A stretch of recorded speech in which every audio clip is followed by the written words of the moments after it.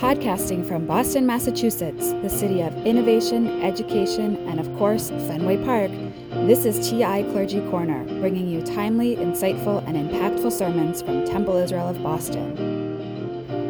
In this episode, we'll hear Rabbi Elaine Zecher's Shabbat Awakenings, a reflection as we make our way towards Shabbat entitled My Childhood Rabbi.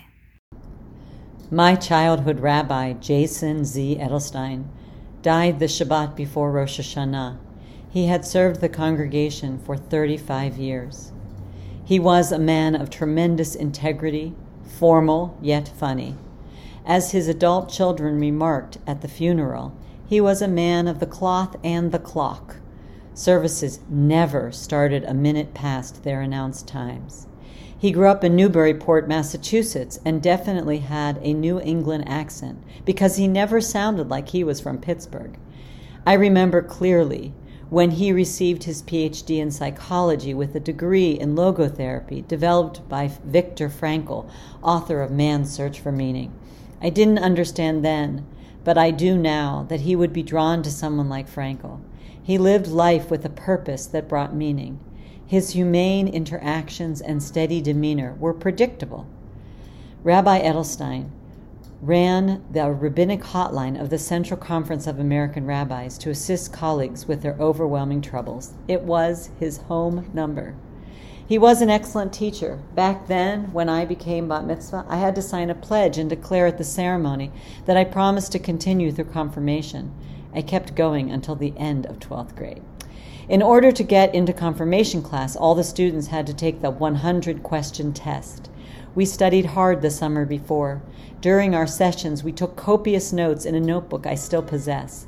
Among the students in a congregation of a few hundred families, 9 of us became Reform rabbis during his tenure as the rabbi of the congregation.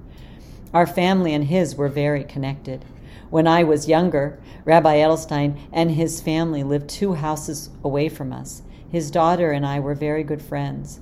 My first memories of him was how he used to push a lawnmower powered only by him, wearing black dress socks, black shoes, and Bermuda shorts. He may have been wearing a collared shirt, too. It didn't strike me as strange because sometimes my dad mowed the lawn in similar attire. I spent my childhood until I left for college at Temple David in Monroeville, Pennsylvania. My father helped to found it, and my mom sang in the choir every Friday night. Our lives revolved around this community. That synagogue and Rabbi Edelstein created a loving environment of Judaism and connection. We somehow managed always to be the last ones there with Rabbi Edelstein after the oneg on Friday nights, as we turned out the lights and locked the door with him. Rabbi Edelstein shined the light of Judaism into our lives in a beautiful and loving way. I remain forever grateful. Remembering him is a blessing. Shabbat Shalom. We look forward to sharing Shabbat with you, and we've made connecting virtually even more accessible. We can pray together on the Temple Israel website, through Zoom, or on TI's Facebook page. Find all of the links at www.tisrael.org/togetherwithti. This has been a Temple Israel of Boston production. Join us next time for another episode of TI Clergy Corner.